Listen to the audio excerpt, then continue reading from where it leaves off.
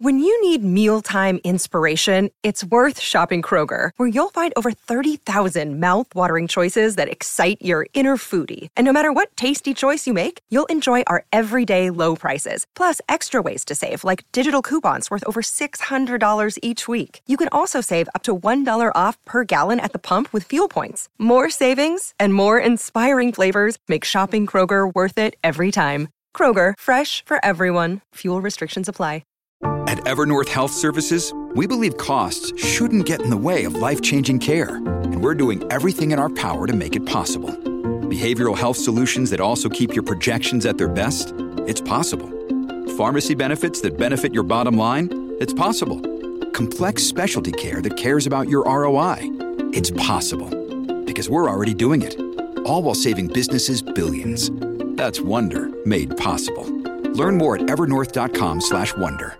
Hello, everybody. This is Marshall Poe. I'm the editor of the New Books Network. NBN listeners like to read books and buy them. So we thought we'd tell you that right now, our friends at Princeton University Press are having a remarkable site-wide sale. You can get 50% off books, including ebooks and audiobooks, with the code 50, F-I-F-T-Y, at checkout until May 31. You can save some real money on Princeton University Press books. I encourage you to go there and check it out. Welcome to the New Books Network. Hello, and welcome back to another episode of New Books in Japanese Studies, a podcast channel of the New Books Network. I am Jeannie Lee from the University of Arizona. Joining us today in this episode is Dr. Satsuki Takahashi and her new book, Fukushima Futures: Survival Stories in a Repeatedly Ruined Seascape. This book was published last month through University of Washington Press.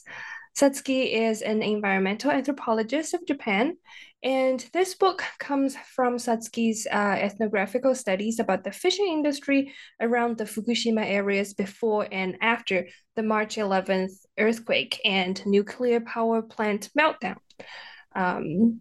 Welcome, Satsuki. Thank you so much for joining us today. Thanks for inviting me. It's a pleasure to be here. Thank you. So first, can you tell us a bit about yourself? What do you research and teach about? Thank you very much. And I'm a professor of cultural anthropology at Hosei University, which is located in Tokyo.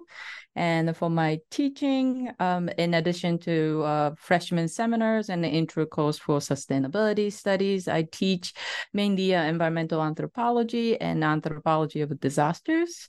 And I also teach seminar courses on ethnographic research methods. And for my research, I have been fascinated by ocean-human relations in contemporary Japan. And I've done ethnographic research on topics like culture of fishing, commercial fishing, and also marine conservation, coastal development, disasters, futurism, modernization, and also multi-species relationships. That's a quick introduction, but that's like that. That's a very wide research interest range. What first got you interested in this study of fishing industry and ocean seascape? Oh, thank you very much for asking that. Whenever I explain myself to people who are interested in my research, I often says I've been for a long time been fish geek, but I was born in a coastal-less prefecture named the Saitama prefecture. So for me, somebody who was interested in the environment, the ocean was a part of the large scale of the environmental milieu, but at the same time, it was foreign to me. The ocean wasn't something that was close to me, or my family and I often go to a mountainside for the summer vacation. So the ocean is always kind of like outside of my hometown. So I was interested in studying ocean and ocean creatures as a high school student. So I went to a fisheries universities in Tokyo. So I've been interested in the ocean since I was at college. And then when I choose to go to a PhD program, I was interested in discovering more of the human side of the fishing. So I studied with environmental anthropologists in Rutgers University. And ever since then, I still fascinated by the ocean-human relationship. That's living in Tucson, Arizona, in the middle of the desert. I kind of relate to that fascination about the ocean. Well, this book, however, is not all about the fun that we can have around the ocean. And for listeners who may not be familiar with this incident, what happened in Fukushima? Thanks for asking the question. Actually, I found it very interesting to answer that question, especially because more and more college students, even within Japan, because I teach Japanese, the students who go to a school in Japan, and I have to often explain what happened in Fukushima to those students in Japan as well, and mainly because it happened almost 13 years ago in 2011. So, for example, like for the freshman year students right now, back then there were 5. So for them, it's really happened a long time ago. For me, it's not that long time ago. It happened in the middle of my research, but so I have to explain to students. So I'm happy to explain the quick overview of what happened back in 2011. So it's a very quick overview, if I may. It happened. The disaster itself happened in 2011 as a triple disaster, which means in a combination of an earthquake, tsunami, and a nuclear accident. And the earthquake and the tsunami struck the long stretch of a coastal area in northeastern Japan, and the tsunami especially hit hard in Tohoku area, which includes Fukushima. And Fukushima is one of the Tohoku area.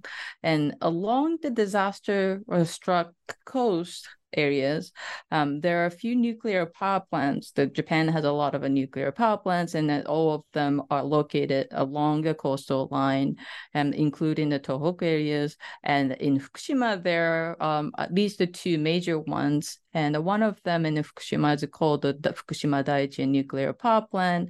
It caused the tsunami caused the nuclear meltdown, and due to the loss of power and a loss of emergency safety measures.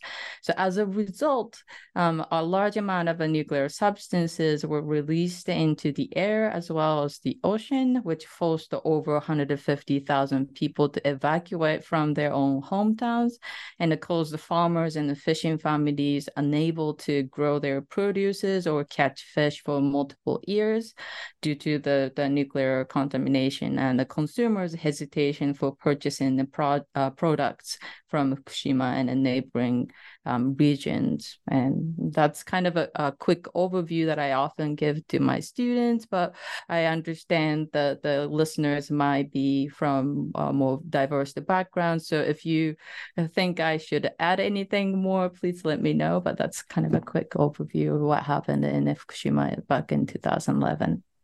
Thank you. And conveniently, Netflix just released a mini series this year talking about what happened immediately after the nuclear plant meltdown. So if anyone's interested, you can check that out. But your book focuses on this lesser, I guess, known aspects of the aftermath of the nuclear power plant meltdown. And you're primarily examined the oceans and fisheries around this area.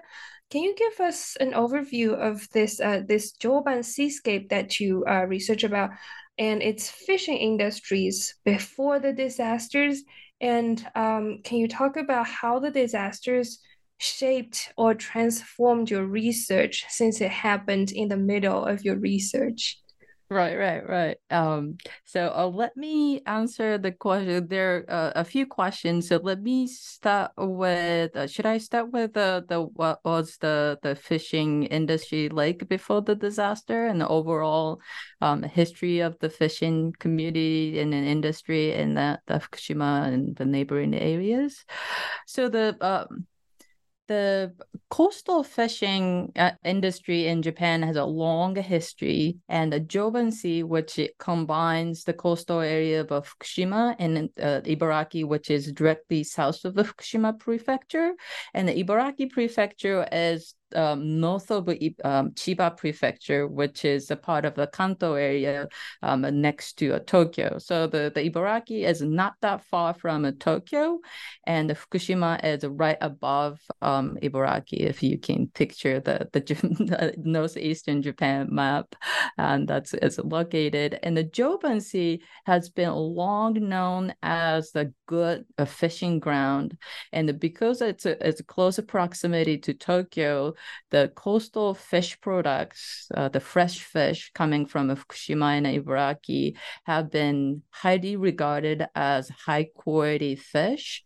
It's the big and then also the fresh, because these days the transportation system is so good so that even the fish from like a Hokkaido or the Okinawa can reach to a Tokyo main fish market without any too much a delay. But for a long time, the fishing communities in Ibaraki and Fukushima, which is overall called the Joban area, the Joban Sea, the fish products have been considered as one of the premier fish products at the main fish market in Tokyo.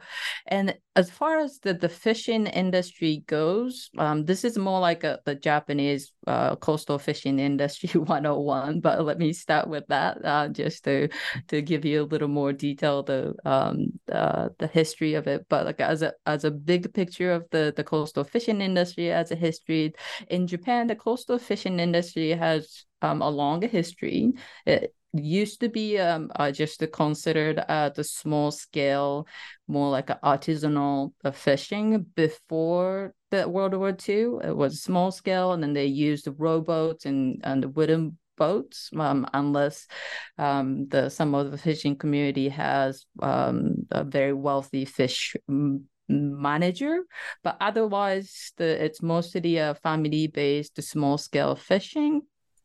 But it got expanded in the post-World War II period as part of the Japan's national government's effort to modernize the industry. And as for one of the reason is because of the food shortage at the end of the World War II, or after the end of the immediate after the World War II, they needed the animal protein. So the coastal fishing industry was one of the target for the Japanese government to expand so that the Japanese citizen can access to the animal protein. So the coastal fishing became a target for the modernization. For the reason of the modernization around that time was more of a mechanization. The idea of a modernization focused on the mechanization of the fishing boats and equipment so that they can catch more fish to sell, meaning that more fish will be available for general customers. So the fishing industry, coastal fishing industry, became more expanded due to the modernization efforts by the government during the 1950s and 60s.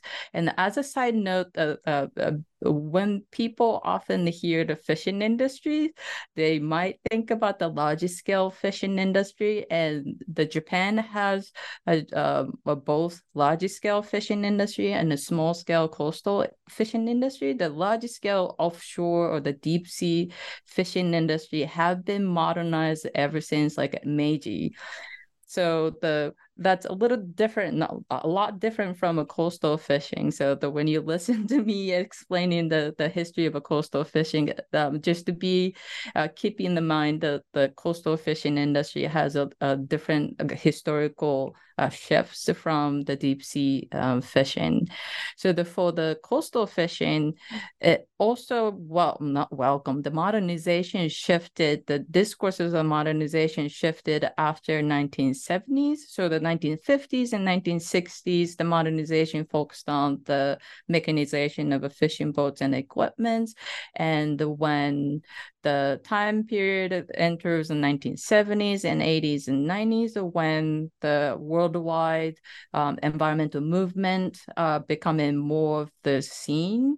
And Japan Japan was also trying to become one of the first nation, one of the member of the First Nation during then, the economic development of Japan trying to catch up with Western countries. So 1970s through 1990s, Japanese government shifted the idea of a modernization from just a mechanization, which focused on, increasing the yield, to development of a scientific marine conservation to show we're not just catching the fish. We understand scientifically how the marine ecosystem works, and we do not catch as many as possible, because that's not modern fishing would do. So during that period, modernization shifted from mechanization to marine conservation, development of scientific marine conservation. And then the kind of idea of a modernization shifted again in the beginning of the 2000s to focus on development of a neoliberal market-oriented fishing businesses, which I talk about in that book as well. But besides the historical modernization efforts, the coastal fishing industry in the early 2000s was going through some challenges as well, including declining resources, even though there are a lot of efforts to establish marine conservation, but there are still concerns about declining the resources. There's complicated reasons. There's some overcatchings involved, but also the temperature rise or the global warming influences as well. So the decline in resources has been one of the main challenges that they face. And then also fish prices has not been increased, even though the increase of fishing costs and especially a fuel cost has been increasing so much. So the benefit or the revenue for the fishing families has been challenging. If the fish price goes up, then they can the make up for all the increase in the fishing cost, but it's not the case. So when I did the dissertation research, the field work back in 2006 and 2007, a lot of anxieties that the fishing families just shared with me were the declining income because of the stagnant fish prices, while the fuel cost has been increasing. So there are some challenges as well. The people talked about before the disaster struck in 2011. So when the disaster struck in 2011, it was considered as an unprecedented disaster, but also for the fishing communities, it was a huge challenge for them to recover from. They're struggling to survive before the disaster, but after the disaster, because of the contamination of the fish, a lot of the fishing community in Fukushima could not go back to the sea for commercial fishing, and even for the fishing community in Ibaraki, they also had to go through a fishing moratorium for often and also right now one of the biggest issue that they are facing right now is the releasing of the treated or nuclear wastewater.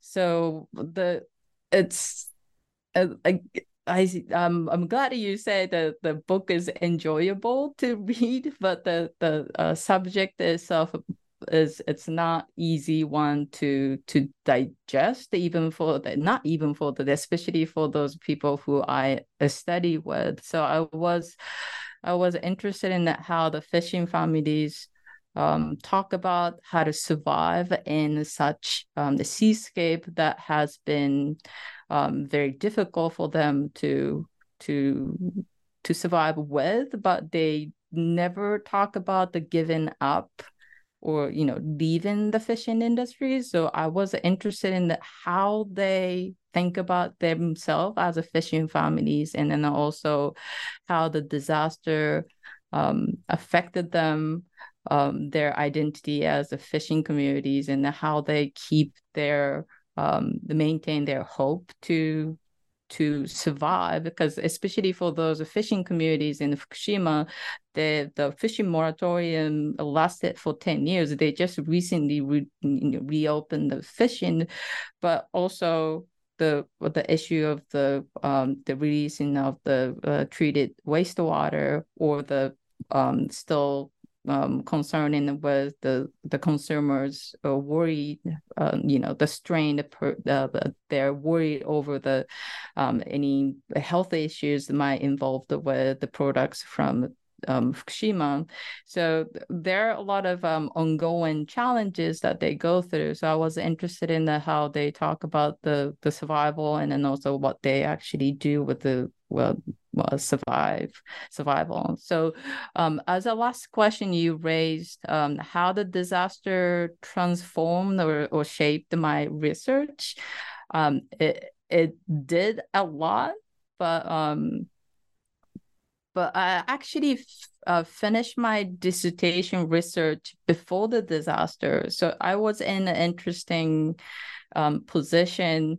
I had the dissertation research before the disaster. So it was nothing to do with the disaster, that 2011 disaster, even though I witnessed some other disaster before the disaster, like a tanker accident. So I was already studying the topic of a survival before the 2011 triple disaster.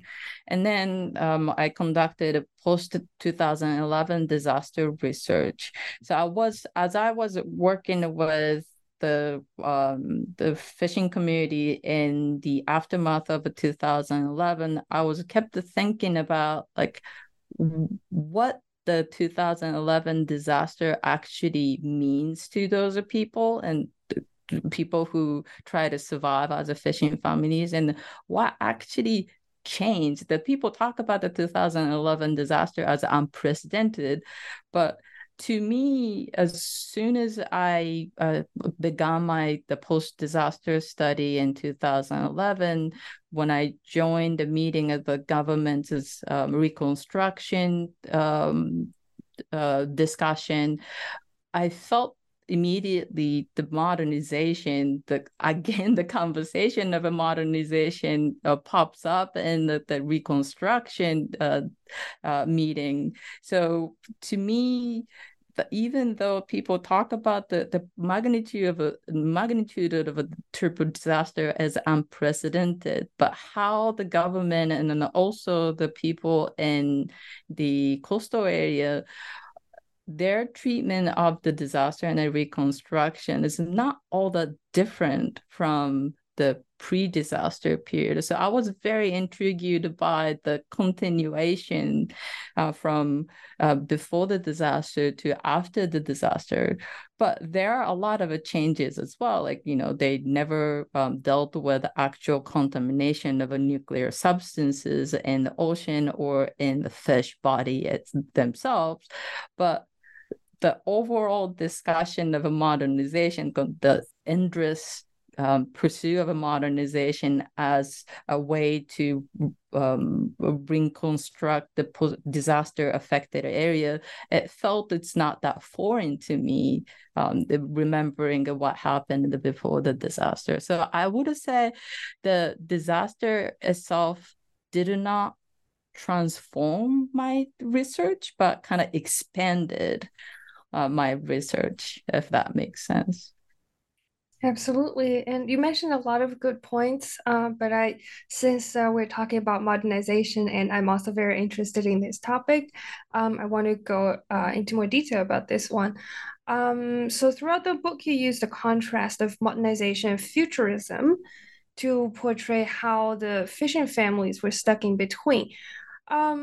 For the Japanese government, when they made all these great plans, they thought they were modernizing the fishing industry, the boats or the techniques. But what did this modernization mean for the let me reword that. In the eyes of the fishing families, of those people who actually had to go out there in the ocean to fish, well, how did they take this modernization? How did they understand it? And how did they like it? That's a great question. I was wondering about that too when I was living with those fishing families. I did not literally live with them. I had my own apartment, but I visited the fishing port almost every day unless the weather cancels the fishing trip. I still was going out with, hanging out with the fishing families, even when the fishing trip wasn't scheduled. But I was interested in, so the modernization, when I used the term in my book, I use specifically how the Japanese government talk about it as kindaika. So the kindaika is the Japanese term for modernization, and that term comes up a lot in the government documents. Like, in order to modernize the fishing, let me rephrase that. In order to help the fishing community, which they frame as backward people, to join the modern Japan, or my interpretation is that the Japanese government sees the Tokyo and the central cities as already modernized the areas of Japan, and the people who live in those areas are modernized. But those people who are living in the coastal areas or farming sections, there might need to be help to be modernized to join the main part of the Japanese citizen, which are already modernized. So that they use a lot of words to describe that the government needs to help the backward fishing communities to catch up with the city people in Japan. And the modernization, the kindaika, the term comes up in the documents.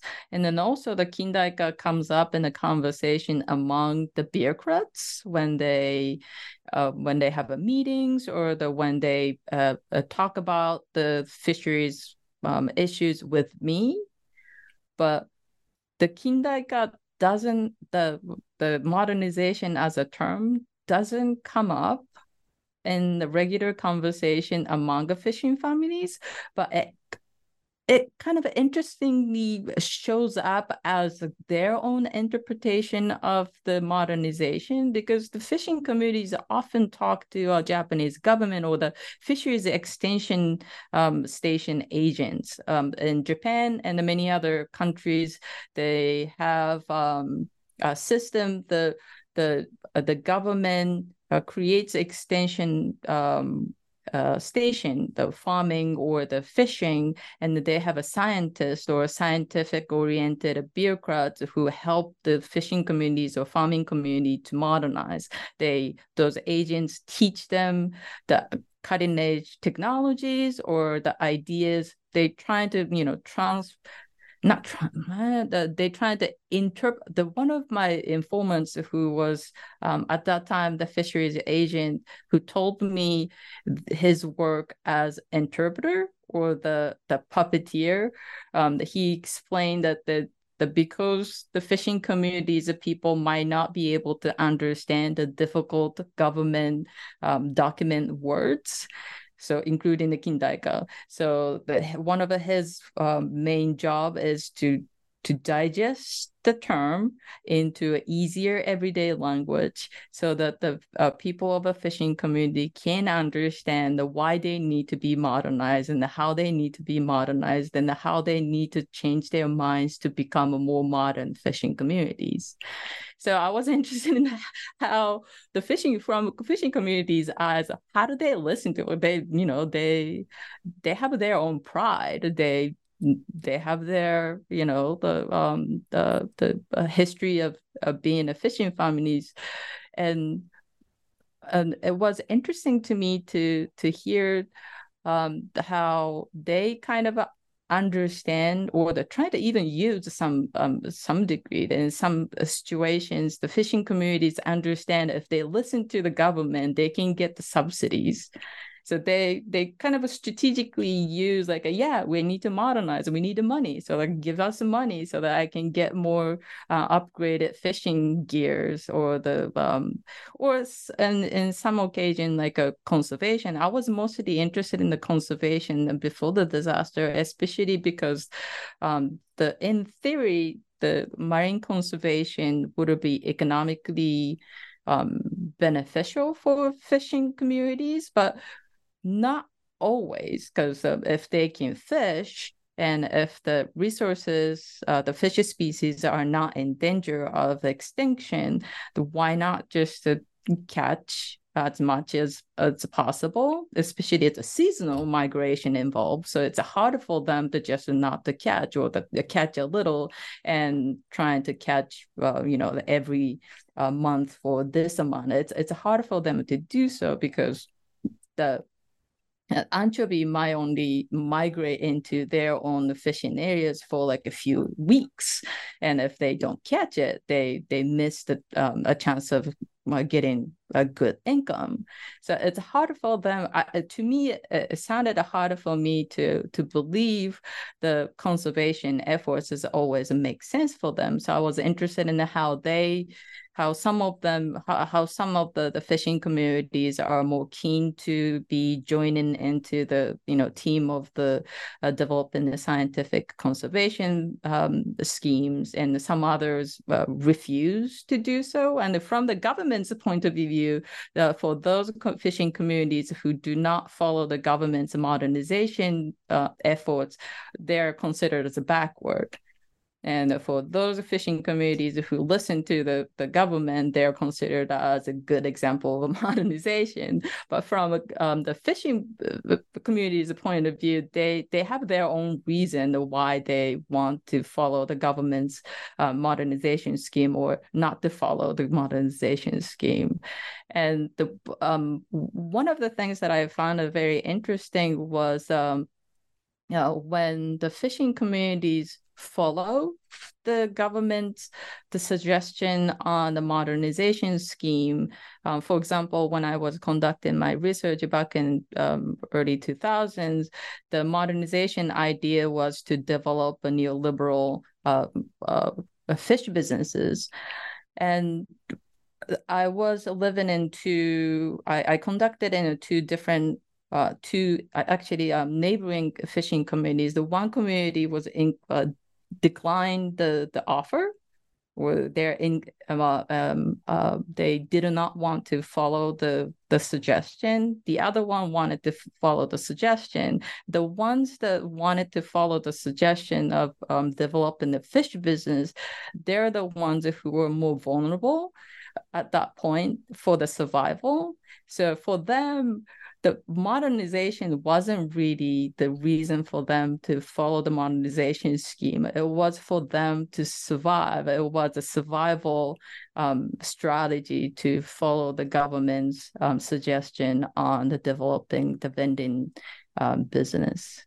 Does that make sense? I mean, I was talking a little bit too much, so I wasn't sure if I answered your question correctly. Yeah, totally. It's absolutely fascinating. It almost reminds me of the narrative that, the same story kind of happened in the Meiji period when the same idea of modernization was brought up, but a lot of people didn't understand, or they didn't really care what modernization means actually. So that's a quite interesting parallel that I saw in the part about modernization Absolutely. and the trouble that they actually caused for the fishing industry. But I was actually very intrigued about this chapter discussing the women's vending business. Can you give us a brief overview of this part?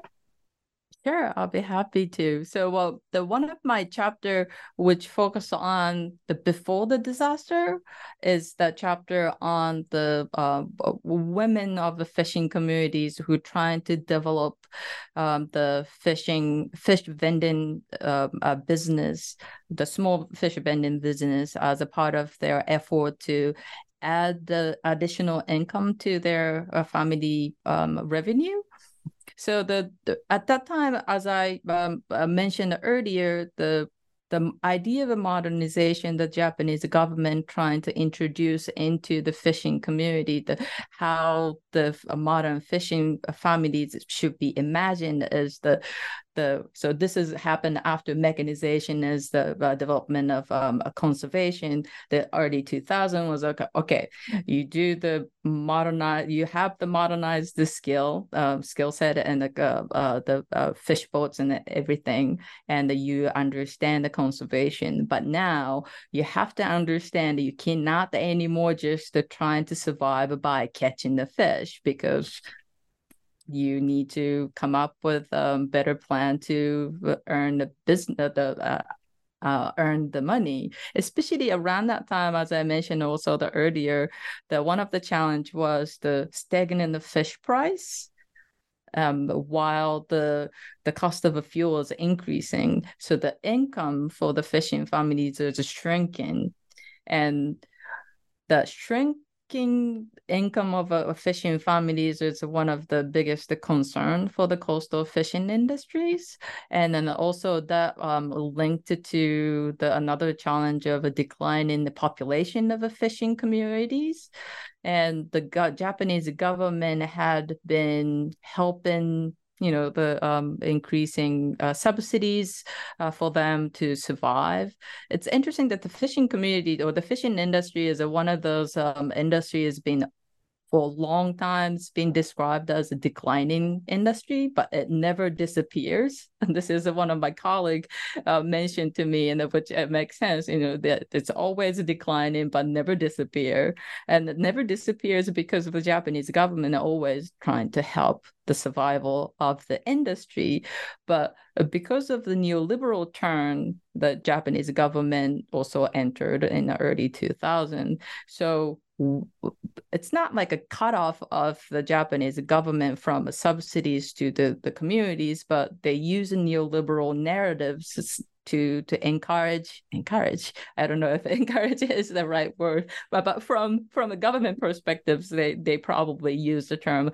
They want to encourage fishing communities to be able to survive by coming up with a strategy to create additional income for themselves. And one of the strategy to do so is to sell their own fish by themselves.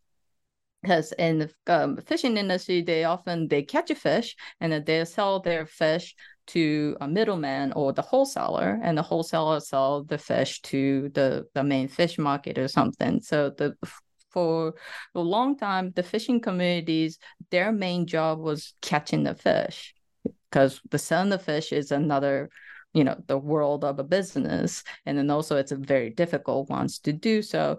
But from the government suggestion, based on the government suggestion, they're not suggesting they should sell all their fish by themselves, but they need to come up, or at least they need to have the mindset that they have to survive commercially with neoliberal mindset, or they use a jikosekinin, or the self responsibility, as very neoliberal term to describe that the Japanese government often uses in order to survive, you need to be responsible for your own survival by coming up with a fish vending business. So the at that time, the fish vending business, they didn't introduce that a lot to men, because the men were the mostly, but there are women fishers as well, but mainly the men are the ones who catch fish by going to the fishing trip, and the women have been responsible for selling the fish, sorting the fish after the fishing boat was returned. And they do all the rest of the work. And so for the government, they targeted those women to be able to practice the neoliberal reform of the fishing and the modernization. So they focused on the Women's Association of the Fishing Co-ops. And the particular fishing communities that I was working with, they were struggling with surviving in the aftermath of the disaster of the tanker accident. They were really struggling to survive and coming up with a strategy to survive, especially some of the available fish species weren't available after the disaster ended, the tanker accident receded. So they were in the position, nothing but listening to the government's suggestion was one of the survival method for them to come up. So there are 12 women, mostly elder women or the middle-aged women, not the young ones, who decided to tag up with the fisheries agents to develop a small fishing business, and they did successfully at the end. But I used that story to kind of allow us to see how the modernization being interpreted by the local fishing families, and especially among women. It's not the modernization is not their main goal, obviously, but it was survival skills for them to grab as survival not mechanism, survival options to grab onto. So that was the chapter about. So I'm glad to hear that you find it interesting. I did. I mean, I find a lot of the aspects you mentioned very intriguing. And I guess for the last question, I want to focus on what the government did, or what the government tried to do after the disaster, when the central government and local governments also developed plans to revitalize the area. So how did the fisheries respond to the new projects like wind farms, as you mentioned in your book? How successful were these projects actually?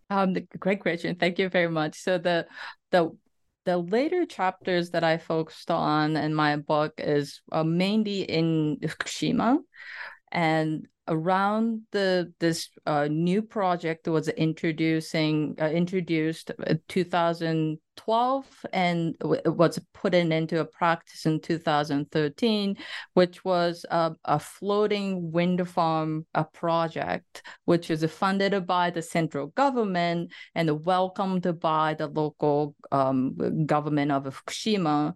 But at first, for those people who are not familiar with the wind energy industry, the coastal wind energy, the ocean wind energy is usually posted onto the bottom of the ocean close to the shoreline.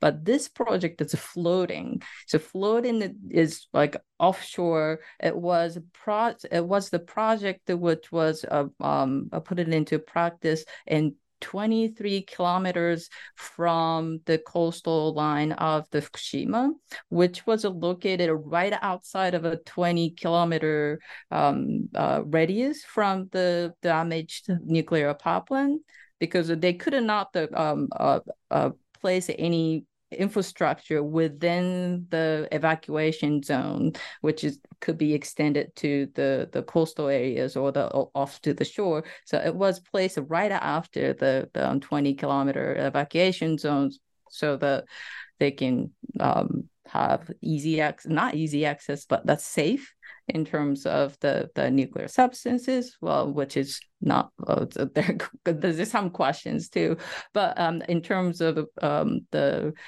placement, it was okay to do so. So the floating wind farm was cutting edge. So the Japanese government wanted to use this opportunity of the reconstruction from the 2011 disaster to be another modernization opportunity. So the right now, as well as back in 2011, the Japanese government has been worried about losing the world competition against China, which is raising in terms of the wind energy and the environmental technology. So for Japanese government, we might not be able to win against China for inland wind energy or the solar panel, but we might be able to win by, I shouldn't be laughing, but it's kind of very interesting how the Japanese government idea of a modernization is formulated within this international discussion. But this floating wind farm was the cutting edge Japan team. It was formulated by the consortium, was all formulated by the Japanese National University as well as the Japan-based corporations in order to say this is the cutting edge floating wind energy technology that Japan can produce, and they are doing the one of the other point was they are doing the experimental project in Fukushima, so that they can sell it as a renewable energy project that may be able to replace after the disaster of a nuclear power plant. So the Japanese government was putting into a lot of effort into developing the floating wind energy. And from the local government, it was very welcome. So the Fukushima government, might be an opportunity for them to revitalize their disaster-affected area, new, the energy industry that they can develop. From fishing communities' perspectives, it was mixed bag because the floating wind energy, even though it's not posted onto the ground of the ocean, the bottom of the ocean, it's still floating. And because they cannot just floating around from one place to another, they have to be in a place even though it's floating. So they have a chain connecting from the bottom of the floating, the infrastructure to the bottom of the ocean. So the fishing fleets are not going to be able to fish within the certain proximity from the energy station. So for some fishing fleet, including like dredgers, the bottom trawler who needs to troll on the bottom of the ocean, even though it's the floating wind energy is still obstacle for them to fish for their fishing. So those fishers were opposed to the idea, but some other fishers thought, including the ones that I introduced in my book, some other fishers saw it as opportunity to coexist, because at that time they weren't able to fish. There was in the middle of a long at that time, they couldn't even see the end of the fishing moratorium. So if the fishing moratorium is, lasts for a decade or 2 decades, they have to find out how to survive as a fishing families. They don't want to quit. They said they didn't want to quit. So some of those fishermen who saw the floating wind energy might be an opportunity for them to survive as a fishing families. They mentioned, okay, the wind energy might be an obstacle, but they might be able to help some fishing fleets by developing like a eco tours in addition to a small scale fishing. So they saw some hope in the development of the wind energy project, but the wind energy project itself was canceled after almost 10 years. And right now, the actual they built the three different kinds of the floating wind farm, but they were all removed from areas because of the cutoff of the budget from the government. The Japanese government are still interested in developing floating wind energies, but they're doing elsewhere other than the Fukushima. There are a lot more politics involved, and it might be we might not have enough time to explain, but Japanese government removed the project entirely after almost 10 years. And so the people of Fukushima, as well as especially fishing communities, kind of like left out from the cancellation of the project of the wind energy. Thank you. It's just really, I think it's really important to realize how much challenges that the fisheries were put into when a lot of actually you can see how this wind energy campaign was working for Japan. Well, a lot of people were looking at Japan, looking up to Japan as an example for this kind of conservation of fish or use of wind energy. But as your book portrays, the fisher families are kind of the ones that are stuck in between this nice vision of the government and the hard situation of the ocean after the disaster. So I guess that's my way of saying thank you for writing this wonderful book and for your time on this channel with us today. Thank you so much for the time and the fun conversation with me. It was very pleasure to chatting with you, especially talking about the modernization. It's a rare chance for me to talk about the modernization with some historians. So thank you very much. Thank you. And I hope our listeners will find this whole discussion about modernization interesting as well, and how modernization shapes or changes lives of those who are along the oceans of the Fukushima areas. If you're interested, please make sure to check out this new book, Fukushima Futures, Survival Stories in a Repeatedly Ruined Seascape by Dr. Satsuki Takahashi. This book is currently available in paperback and hardcover. Stay tuned for our next episode, and goodbye for now.